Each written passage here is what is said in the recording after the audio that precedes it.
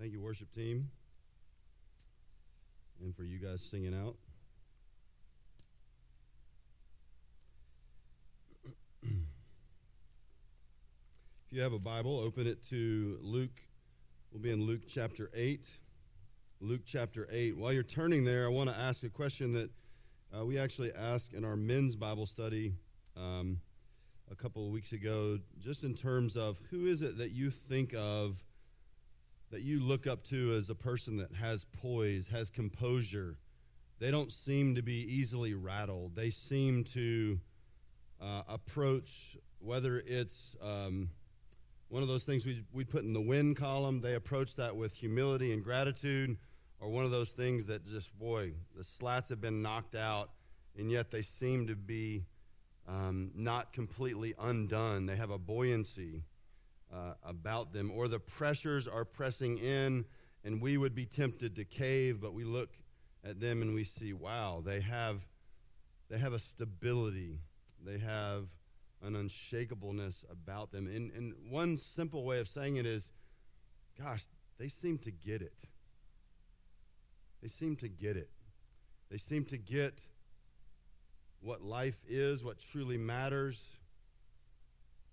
They seem to not be scattered. They seem to not be easily collapsing. Just think about that person for a moment. What is it about them? How did they go about getting it? And why is it that some people get it and some people don't? As believers, why are some of us able to connect Sunday to Monday, and some of us seem to go a completely different route? Some of us can connect Sunday to Monday, and yet some of us, we can be in here and we can be a nodder and a note taker. All those are good things, and yet rarely see that affect our everyday. Why even this morning will there be different responses to God's word? Not to me, but to God's word. There's some of us that anytime spiritual things are brought up, we can even be like a place like this morning. Some of us, anytime spiritual things or real things are brought up, we almost immediately change the subject. We glaze over and we don't respond. Why?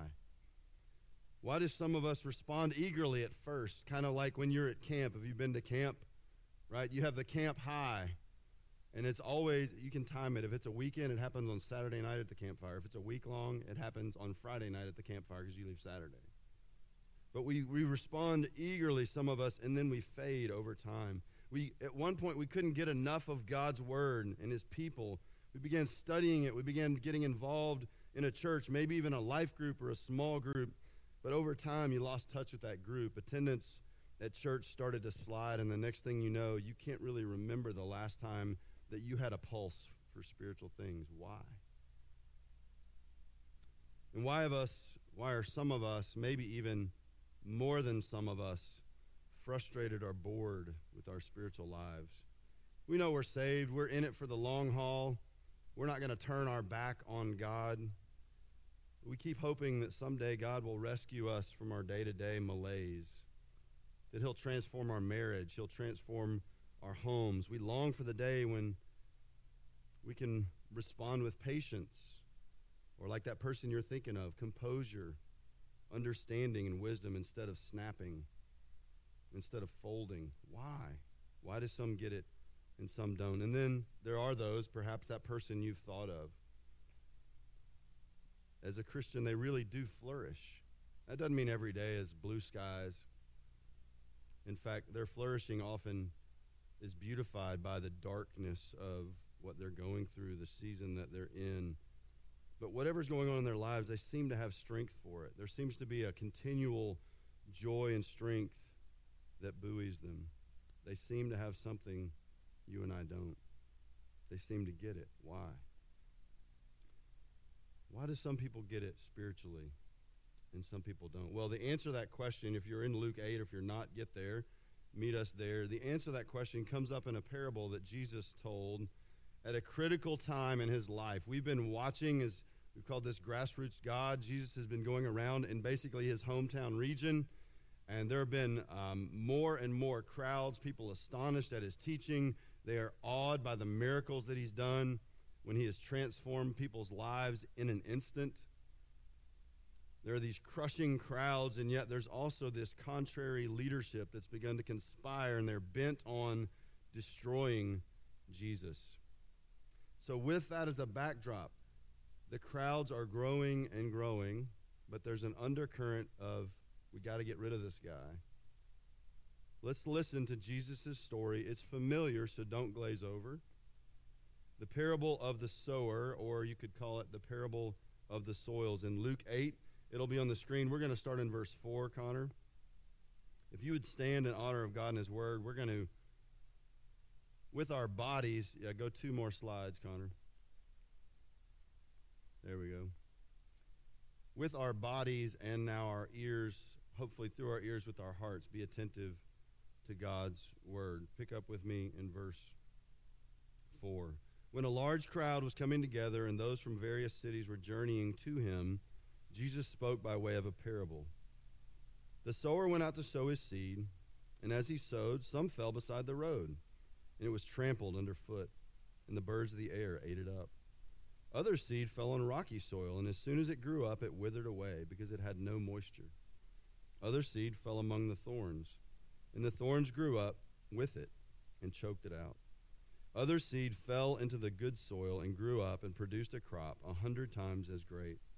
As he said these things, he would call out, "He who has ears to hear, let him hear." This is the word of the Lord. You may be seated. You need to know this, and you catch a little bit of glimpse here, but I give you the context that the crowds are growing. The opposition is stirring, but the crowds are growing. I say that, give you that context because I think Jesus and his ministry strategy and his preaching would frustrate most of us. Yes, he has critics, the religious leaders conspiring to kill him, but the crowds have been growing. The popularity is off the charts. But take notice, not only here, but other times, whenever the crowds are coming and the popularity is rising, how does Jesus respond every time? Well, he exposes the posers. He calls out the resistors. He points out or holds up a mirror so that those who are superficial can see themselves. Basically, Jesus, when the crowds swell, Jesus actually looks to thin the ranks. They don't teach that class at my seminary. They done last week at the Right Now conference, which was phenomenal. They don't talk about, let's go thin the ranks. Why? Well, just because that's not what we're taught. But I want you to notice when the crowds are swelling, Jesus isn't impressed with the crowds. He's not like, now we're getting somewhere. His disciples, if you think back earlier, Jesus went away and he often withdrew to pray by himself in a lonely place, and he'd been healing all day, and I think it was Capernaum at that time.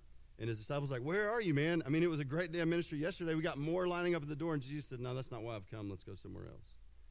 Jesus is not nearly as interested in the swelling of crowds, in the gathering of Christians in rows, or signing up for programs as we are.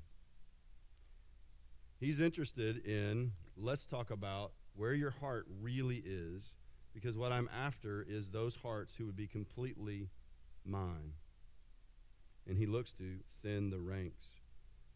That's not what we do. We think, get bigger, get better, ride this wave. Not only would his strategies frustrate us, but this right here is an example of his preaching. Those who came to hear him teach, it would frustrate the tar out of us. Look at it. How does he end the sermon? He who has ears to hear, let him hear. That's it.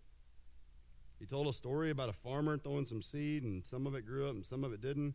He who has ears to hear, let him hear. Basically, These people had gathered. We know from other Gospels this was likely at a beachside.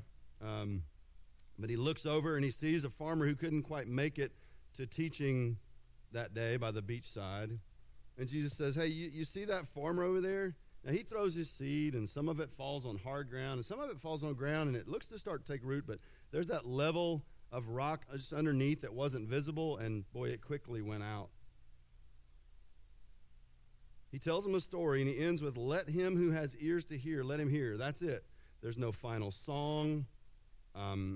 We didn't turn all the lights off and have this, weeping session. Those things aren't wrong, but notice that's Jesus just leaves it. There's no summary.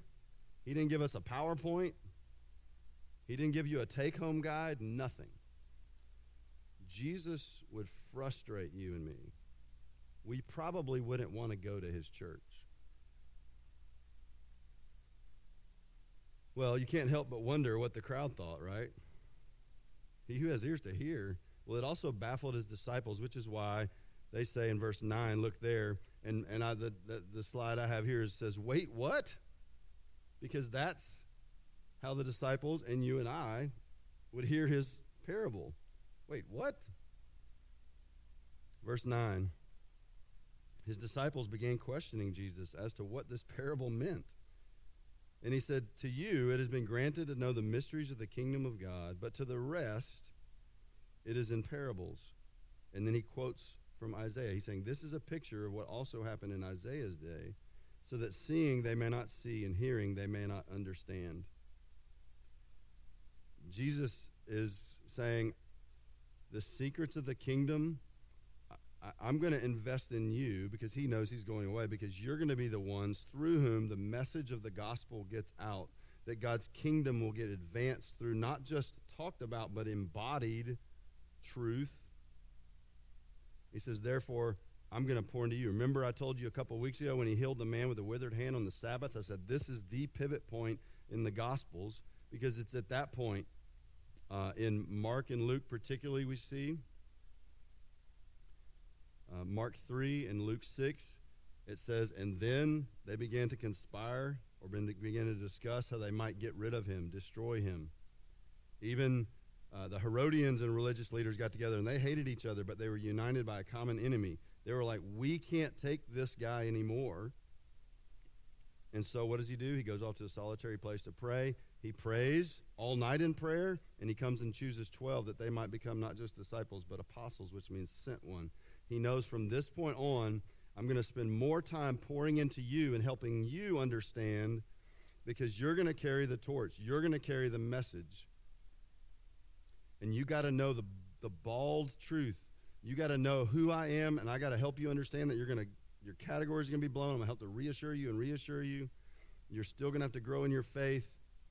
But I'm going to pour into you because it's ultimately through you that my light will shine. And so I'm telling you all this, reminding you of it, because he's now shifting to storytelling. He's now shifting to parables. Why parables? I mean, you've been telling them the kingdom of God is near, and then you'd heal a person that was a demoniac, and then people would be like, oh, who is this? And he says, my attention is going to be more on you. But he tells it for two reasons. He tells us here that the reason why he goes the parable route is because they're going to become riddles to his resistors. And they're going to become helpful instruction and coaching to his hearers, to his followers, those who lean in to listen, those who don't have it all figured out, those who say, I don't have it all together in terms of who you are, but man, I want to hear more. I want to know more. And he says, so I speak in parables that way. He says, the mysteries of the kingdom are now being revealed and entrusted to you, not them. Hear this. A biblical mystery is not like when you were a kid and you watched Scooby-Doo. That's not what a biblical mystery is. A biblical mystery, it means something that's always been true, always been part of God's plan, that may have been revealed in glimpses or bits and pieces in the Old Covenant and through the prophets, but now is fully revealed in the New Covenant, and particularly in the person of Jesus. That's what he means by the mysteries. Okay, these aren't things that are never to be known. Like my fraternity was so silly, initiation, like, no, this should never go outside the walls of this and the secrets. Like, no, that's all bogus stuff. This is truth that always has been, but maybe you haven't seen it in its full revelation. He goes, but I'm going to pour it more into you. I'm going to instruct you and help you. And soon my Spirit will come and help you even more when you're still dense. Because you're the ones through whom God has always intended that this world would be reached with the gospel. So reason for parables is really to divide people into two groups, his followers and his resistors or rejectors. Now, when he says, he who has ears to hear, let him hear, parables take effort. It's not that you can't understand them. He is saying, hey, this is going to be to conceal to some or to reveal. But it's not like it's completely out of the way, inaccessible. He's saying, I'm just going to say you're going to have to work for it. And by that eagerness to work for it, you're showing a heart that's receptive. And if you don't have a heart that's receptive, then you're going to keep your ears stopped up, your hearts from receiving it. Let him who has ears to hear, let him hear. He says that because a lot of the burden for you and for me falls on us as hearers when the teacher uses parables. Parables are meant to agitate the mind and the heart so that the point lingers. I'm going to give you a couple that you wouldn't think of as parables. Dr. Hanna at Dallas Seminary had a lot of these one-liners that he would say, you don't see an oak tree grow, but it does. And we're like, and a really, really fun thing, a friend of mine never had, this is such an encouragement because, often you can wonder, like, man, am I making a difference in anybody's life? One time, a roommate of mine at Auburn, years later, we kept in touch or whatever, but one day in the mail, I received a picture and an acorn.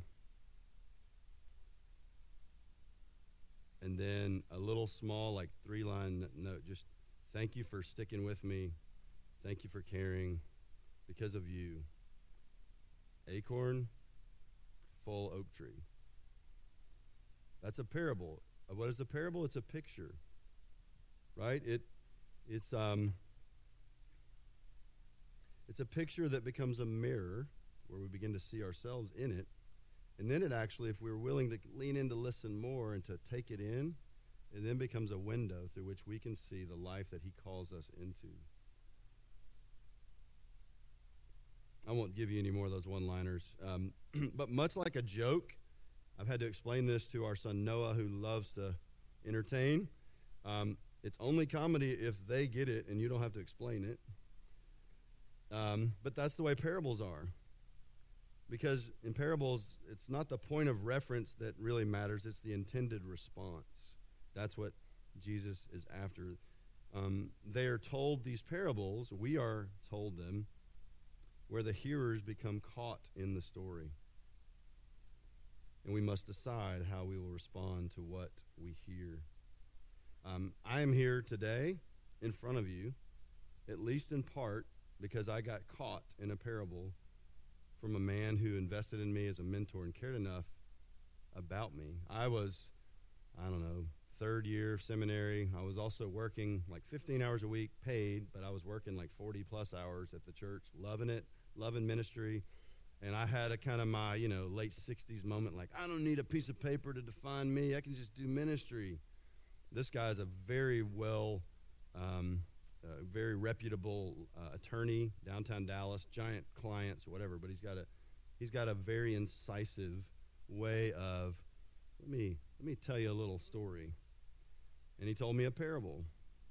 And his parable was, well, buddy, let's just imagine that there was this second-year law student at SMU, and he was even like other law profs would come and sit in their mock trials, and this guy would just wow with his presence in the courtroom or whatever. And they're like, man, this guy, he's 5-star, he's 6-star. He said, but then that guy said, I think I don't even need that piece of paper, man. I'm so good at this lawyering, I'll just step into it. He goes, do you think I would hire that man? And he said, I know it's just a piece of paper, buddy. In one sense, you don't need it to validate you, Dallas Seminary diploma or whatever. He says, but that piece of paper lets me know that you're able to start something you finish. I was caught in the story. Now, he didn't even have to finish with that. He just was kind enough to go, let me give you a little further nudge. Mister, I don't need a piece of paper. Well, when Jesus tells parables, he's wanting you and me to be caught in the story. He's wanting you and me to have ears that are willing to hear, because parables are like hidden landmines. When all of a sudden it's too late and you realize I'm standing on explosives, there is no way out now. And so let's listen as Jesus now explains it in verse 11. He's going to give a backstage pass to his disciples and to you and to me to hear and understand this parable. Verse 11. Now the parable is this: the seed is the word of God. Those beside the road are those who have heard. Then the devil comes and takes away the word from their heart, so that they will not believe and be saved. Those on the rocky soil are those who, when they hear, receive the word with joy. And these have no firm root. They believe for a while, and in a time of temptation fall away. The seed which fell among the thorns, these are the ones who have heard, and as they go on their way, they are choked with worries and riches and pleasures of this life, and they bring no fruit to maturity. But the seed in the good soil, these are the ones who have heard the word in an honest and good heart, and they hold it fast, and they bear fruit with perseverance or with patience. Now, anytime we go through a parable, we need to understand how the original hearers heard it. Most of us, maybe there's one or two gentlemen or gentlewoman farmers in here, but I don't know that there are. But for the most part, we don't know. They also didn't farm like we did. They didn't have industrial size, John Deere's or what, like none of that. And so a first century sower, when it came time to sow, there had been some growth since the harvest. There had been some growth on the land. And they didn't really know the condition of the soil that they were sowing the seed on. This is how it would go. The farmer would clear his field of brush, just kind of the top stuff, but don't think plowing. And then he would take the bag of seed from his hip, and you've seen the painting of the sower, from the hip, and just broadcast it liberally, generously, just trying to get some seed somewhere, just all over the land. To him, pretty much all the soil looked pretty much the same. After the seed was sown, then the farmer would plow, kind of dig up so that seed could get now under that soil and begin to do what a seed is meant to do. And so some of the seed would get trampled by people walking by on the fringes of the property, or eaten by birds who are hungry and like, oh, look, buffet. And they go down and get it. But that would happen once he plowed. Whatever was left is what he would have. Other than that, he would not know the condition of the soil in each area of the field, whether there were thorns or rock or good soil. Miles Fidel, who is a pastor at Auburn Community Church, I told you I went there 2 weeks ago with my son, and we went there, and I listened to him on this passage this past week. He says, he calls this Jesus giving his disciples and us our backstage pass. That there's this thing going on, that everyone there in the crowd is hearing, this parable, but then the disciples get to go backstage and say, no, I didn't want to ask this in front of everybody else, but what in the world? Sower and seed and rock and thorns. He gives us a backstage pass. What he wants us to know is that fruitfulness is what the sower wants and expects. The farmer's not going, I just love throwing seed. Now, like a good athlete, you begin to love practice because it's the process that gets to the outcome that you'd like to see, but you have no control over. Same in farming. At some point, a farmer actually loves the process. As much as they hate that we got rid of daylight savings time, all that stuff, right? But they get out and they do the process because they love seeing what happens.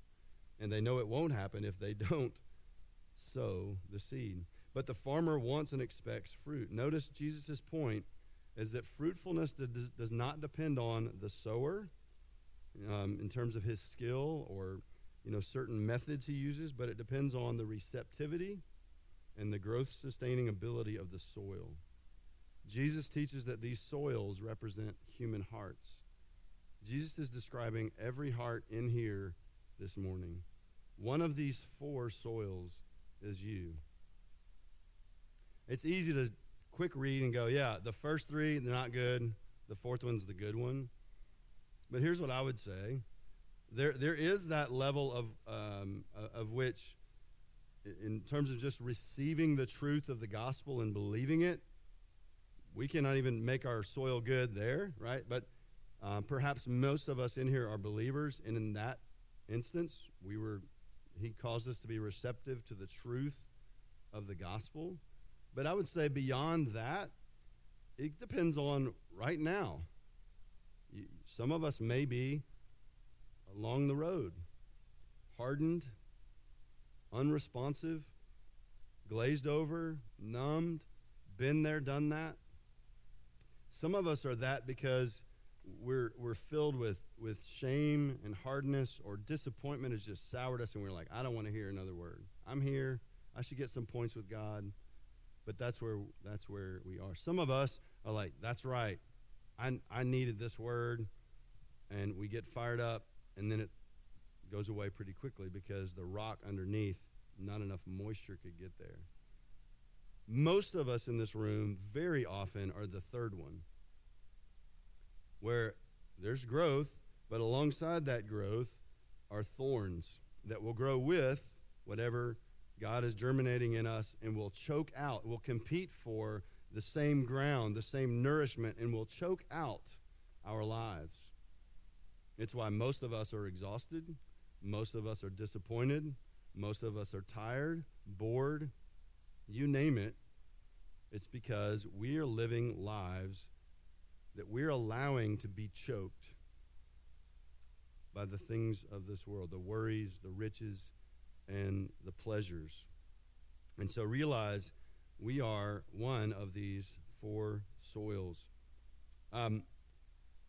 Again, what's being addressed in here is the condition of the soil and how it responds to the seed. The real question is your receptivity. How receptive are you to God's word to you this morning? How receptive are you to having even your hearing checked? And in having your hearing checked, how courageous are you to stay and allow him to say, here's where you really are?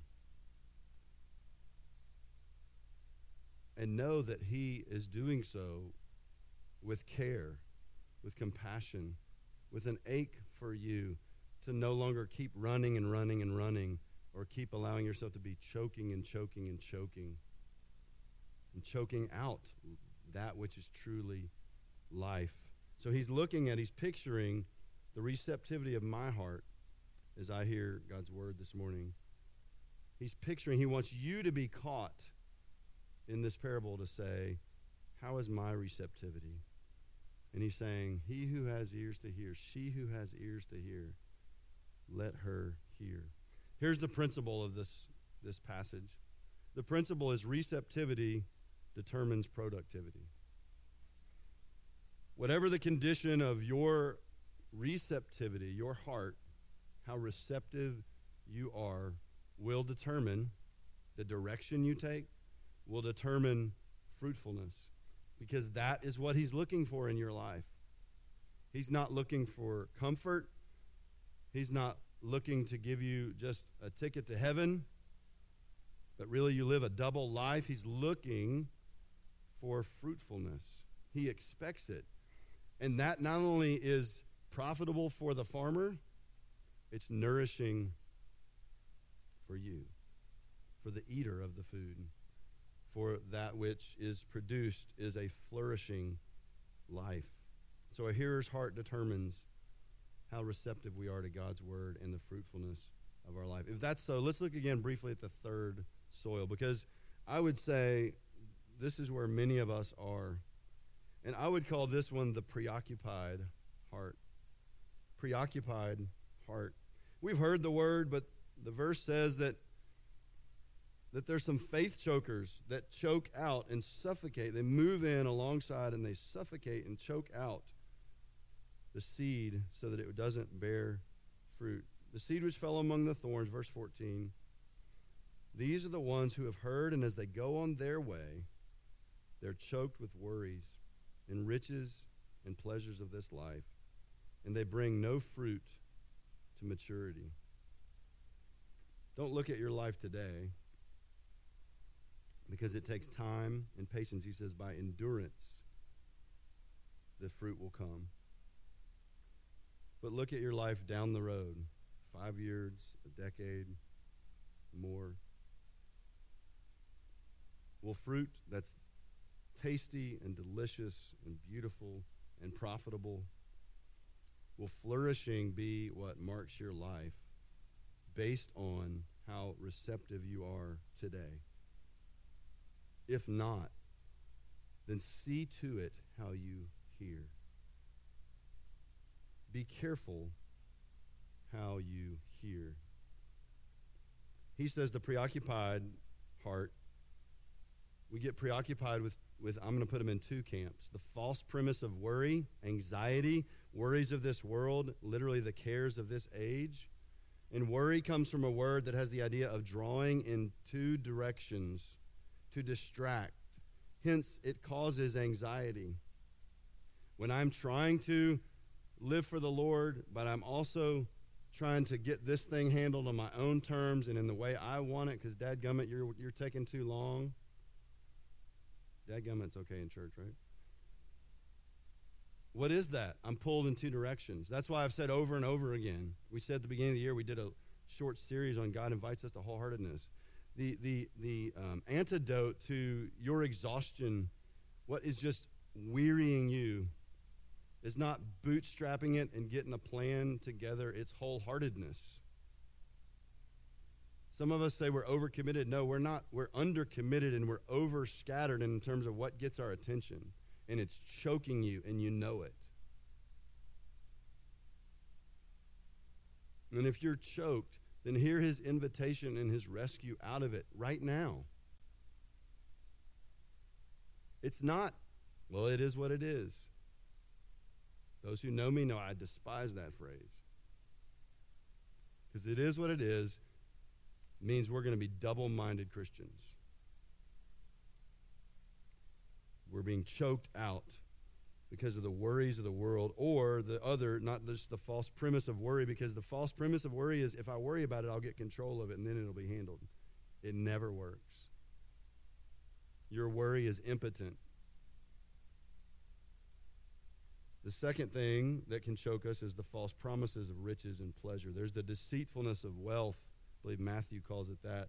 It gives us this false impression, either by appearance, statement, or influence. And we can be sucked in by that false promise that, gosh, if I just get my life to this point, if I just get this in this area handled, now I'll have peace and serenity and security. And it's choking out where that really comes from. What do these two do? Like thorns to grain, they choke the life out of you and me. The word choke means to choke together by crowding. It's used in Mark's version of the gospel, Mark's gospel, where the demons are put into the pigs and they rush down the hill and they're drowning. It's drowning. If drowning is a good word, or choking is a good word for how you feel like you're already sweating about stepping into the week tomorrow, then be careful how you hear. Take inventory, allow God to do a hearing check. Because he's saying your receptivity, you must be giving your receptivity to something else. Turn your ears to me. And direct your attention through your ears, because it's through your ears that your heart can receive. And our heart's receptivity will determine productivity. What's the result if we just keep this way of living choked, the preoccupied heart? Our lives end up scattered, overstuffed, and empty. And there is no rest for the distracted, Choked receptivity for the preoccupied causes us to be unfruitful. Well, Jesus isn't finished. He told this parable, but look at verse 16. He just changes metaphors, but he's still in the same, this is the same session right here. He says, now no one lighting a lamp covers it over with a container or puts it under a bed. He puts it up on a lampstand. Why? So that those who come in may see the light. For nothing is hidden that will not become evident, nor anything secret that will not be known and come to light. So take care how you listen. For whoever has, to him more shall be given. Whoever does not have, even what he thinks he has, shall be taken away from him. Verse 19. And his mother and brothers came to him, and they were unable to get to him because of the crowd. It was reported to him, your mother and your brothers are standing outside wishing to see you. But Jesus answered and said to them, my mother and my brothers are these who hear the word of God and do it. I'm going to make two observations there. First of all, I want you to look through the passage that we've gone through, all the segments, and what you're going to see is the same threaded theme throughout it. He who has ears to hear, let him hear. And then you see that in the good heart hears the word and holds it fast and bears fruit. And then in verse 18, so take care or be careful, or literally it is see how you hear. The word in there it's a seeing word. What he's saying is take stock how you hear, believer.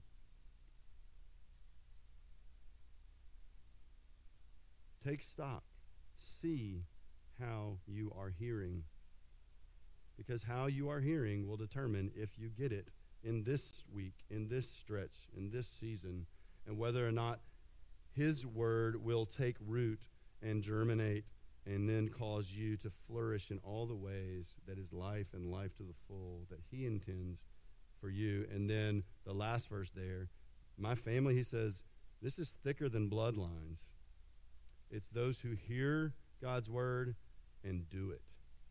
Those who hear and put it into practice. As Jacob preached a few months ago from James, let's not be merely hearers of it, because everybody heard. Some quickly bounced off, got snatched up. Some had promise and disappeared. Some got choked out. They all heard, but it's be not just merely hearers, but also doers of the word. And my doing it's not quite as big as we put it. We think, just these grand schemes of doing God's word. No, that means Ephesians 4:32. Be kind-hearted. Be kind and tender-hearted toward one another, forgiving one another as Christ has forgiven you. If I have a receptive heart, the next time somebody offends me, be kind and tender-hearted, forgiving one another as Christ has forgiven me. You don't even have to do it perfectly. Just say, Lord, give me the strength to try to walk in that direction so I don't hold a grudge, so I don't gossip. That is hearing with receptivity and practicing it. Those who get it are not those who take great notes, not those who've read every commentary. Believe me, I've had my fill of being at seminary, having many seminarians when I was a young adults pastor in Dallas who were part of our ministry and thought I should instantly give them teaching platforms and this and that. I was like, let me see if you'll come early and set up chairs and pray and get to know some folks. Listen, in a Bible church, it's a false premise. Not just worry and the riches and pleasure of this world. You can also be choked out by the religious way of going. By the way of going, you know what? I've heard this. I got this. Are you practicing it? Because if not, then you ain't got this. It's about, are you receptive to my word? And are you putting it into practice? He's basically saying use it or lose it here. Hearers and practicers, get it and flourish. Van Cliburn, the famous pianist, he dropped out of playing the piano. Then years later, he seriously began thinking about coming back on the concert stage, and he told an interviewer if he was going to make a comeback, it would require him to devote 8 to 10 hours a day, 6 days a week for 2 years. Otherwise, he would not be concert ready. Use it or lose it. When Van Cliburn quit playing, he didn't say the same. Some of you know me, and this probably irritates you about me, but I know just enough of several languages to try to practice them with people. I know a little French, I know a little Spanish, I know a little Romanian, know a little Mandarin. But that also can get me in trouble, because if you don't use it, you lose it. And one time in particular, I thought I was asking a woman who had just come to live. Her husband came earlier to set up their household. She moved from China, and I went to meet her, and instead of saying, Ni hao ma, which means, how are you? I said, Wa ai ni. Do you know what this means? I love you. I told this man's wife, I love you. Okay, use it or lose it. And I almost lost my life because the husband really glared at me that day. Okay, but what he's saying is, don't sit here and go, man, that was awesome. What a great message. Man, God really hit me. Some of the people I most admire in my life are those who come each Sunday, and they're not impressed with me. They know the underbelly of Buddy. They know can you just get to the point and land the plane, buddy? All that. You know what they come, though? They come with a receptivity, and they'll go, I should put this into practice this week. You start doing that, you start stacking the practice of very plain Scripture, your life will be a flourish, and it will, as he says here, that's why he says it. I didn't come actually to conceal it and hide it away like it's this own, no, I'm keeping you from it. He's still inviting everyone to hear and receive the truth. But he's saying, instead of them being impressed by my preaching, my parables, I'm actually going to send you out. I'm going to invest in you, followers, so you'll hear and understand, so that you will go out, so that the message will go out through my followers, as we say around here, my ambassadors who will represent me with how they live and how they share the message and how they embody that message, so that the gospel would be on display. The parable of the lamp is another way of saying Matthew 5:16. Let your light so shine before others that they see your good work, not your notes, not stuff you know, but they see your good works and glorify your Father who's in heaven. He says, I'm not here to keep people from the kingdom, but they're resisting me, so I'm going to say, you got to work for this. You got to show that you have a heart, because what he's looking for are eager listeners and ready doers. Last thing I'll say, and then I'll have the worship team come up. Because most of us can be in that, we don't even realize it. We think we're the good soil, but we haven't had a receptive heart in years because we've already got that all figured out and all stored away. But my friend Cole, I've shared this before with you, but he says, if you want to know a mark of maturity, it especially comes with how you and I hear God's word. And he shared a story from his life where Billy Graham actually asked for the tapes, this is back in the day, the tapes of a poor single guy. He's not poor financially, but he was going to be preaching at like this famous church in England, and Billy Graham was going over. And Billy Graham knows I could cause a stir. I don't want to. I want to slip in the back, but I want you to know I'm coming. And all the people on staff there were very mean to this guy. They knew it was the single, like, associate intern guy. It was his turn in the pulpit. And Billy Graham was going to be in the audience. But Billy Graham, weeks later, sent back and said, I was so encouraged by that young man's message. Could I receive a tape from it? Now, Billy Graham, like you and me, could have said, that's not really, I kind of need, I need a porterhouse level. I can't do this cheap sirloin. What was he exhibiting? Receptivity to the word of God. It didn't matter who was speaking. It didn't matter what the passage was. And my friend Cole, here's the statement he says. I want you to hear this. If we want to be good soil, which means we're maturing, and maturity is shown by the flourishing of fruit, the maturing are easily edified. The maturing are easily edified. Are you easily edified? Are you eager to hear in your small group? Are you eager to hear maybe somebody sharing and you're like, that maybe God might be trying to pass on some truth to you in that moment? Is it only a certain grade level of person that you would hear from? The maturing are easily edified. The non-receptive are arrogant and don't know it. and they're unfruitful. And the farmer's looking for fruit. The farmer's looking actually not just for fruit like a demand, but so that flourishing happens, which is what he intends for you and for me. And then he says, yeah, but then you'll start getting it. You'll get in on the life that I came to give you, the life that's abundant, life that's full. Will the worship team come up? Because really that's what it gets down to. When we're those who really are allowing the pleasures, the riches, the whispers of this world to choke us out, what we're really saying is, I don't know, Jesus, if you've given me enough. I don't know if what you're offering. What do you offer me, Jesus? Because over here, I'm being offered satisfaction, significance. Well, that's a false promise. It's going to choke out the life that is life indeed. And we're going to sing a song. We're singing enough, right? Okay. We're singing a song to that very thing. And I want you to think about, ask the Lord right now, would you stand? Ask him, Lord, where is my heart? Is my heart receptive to you? If not, ask him to do a work right now to make you receptive. And then let's confess. We don't want to go after the counterfeits of this world that choke us, but we want to listen and hear from him so that we might live lives that are what he's looking for, flourishing and fruitful.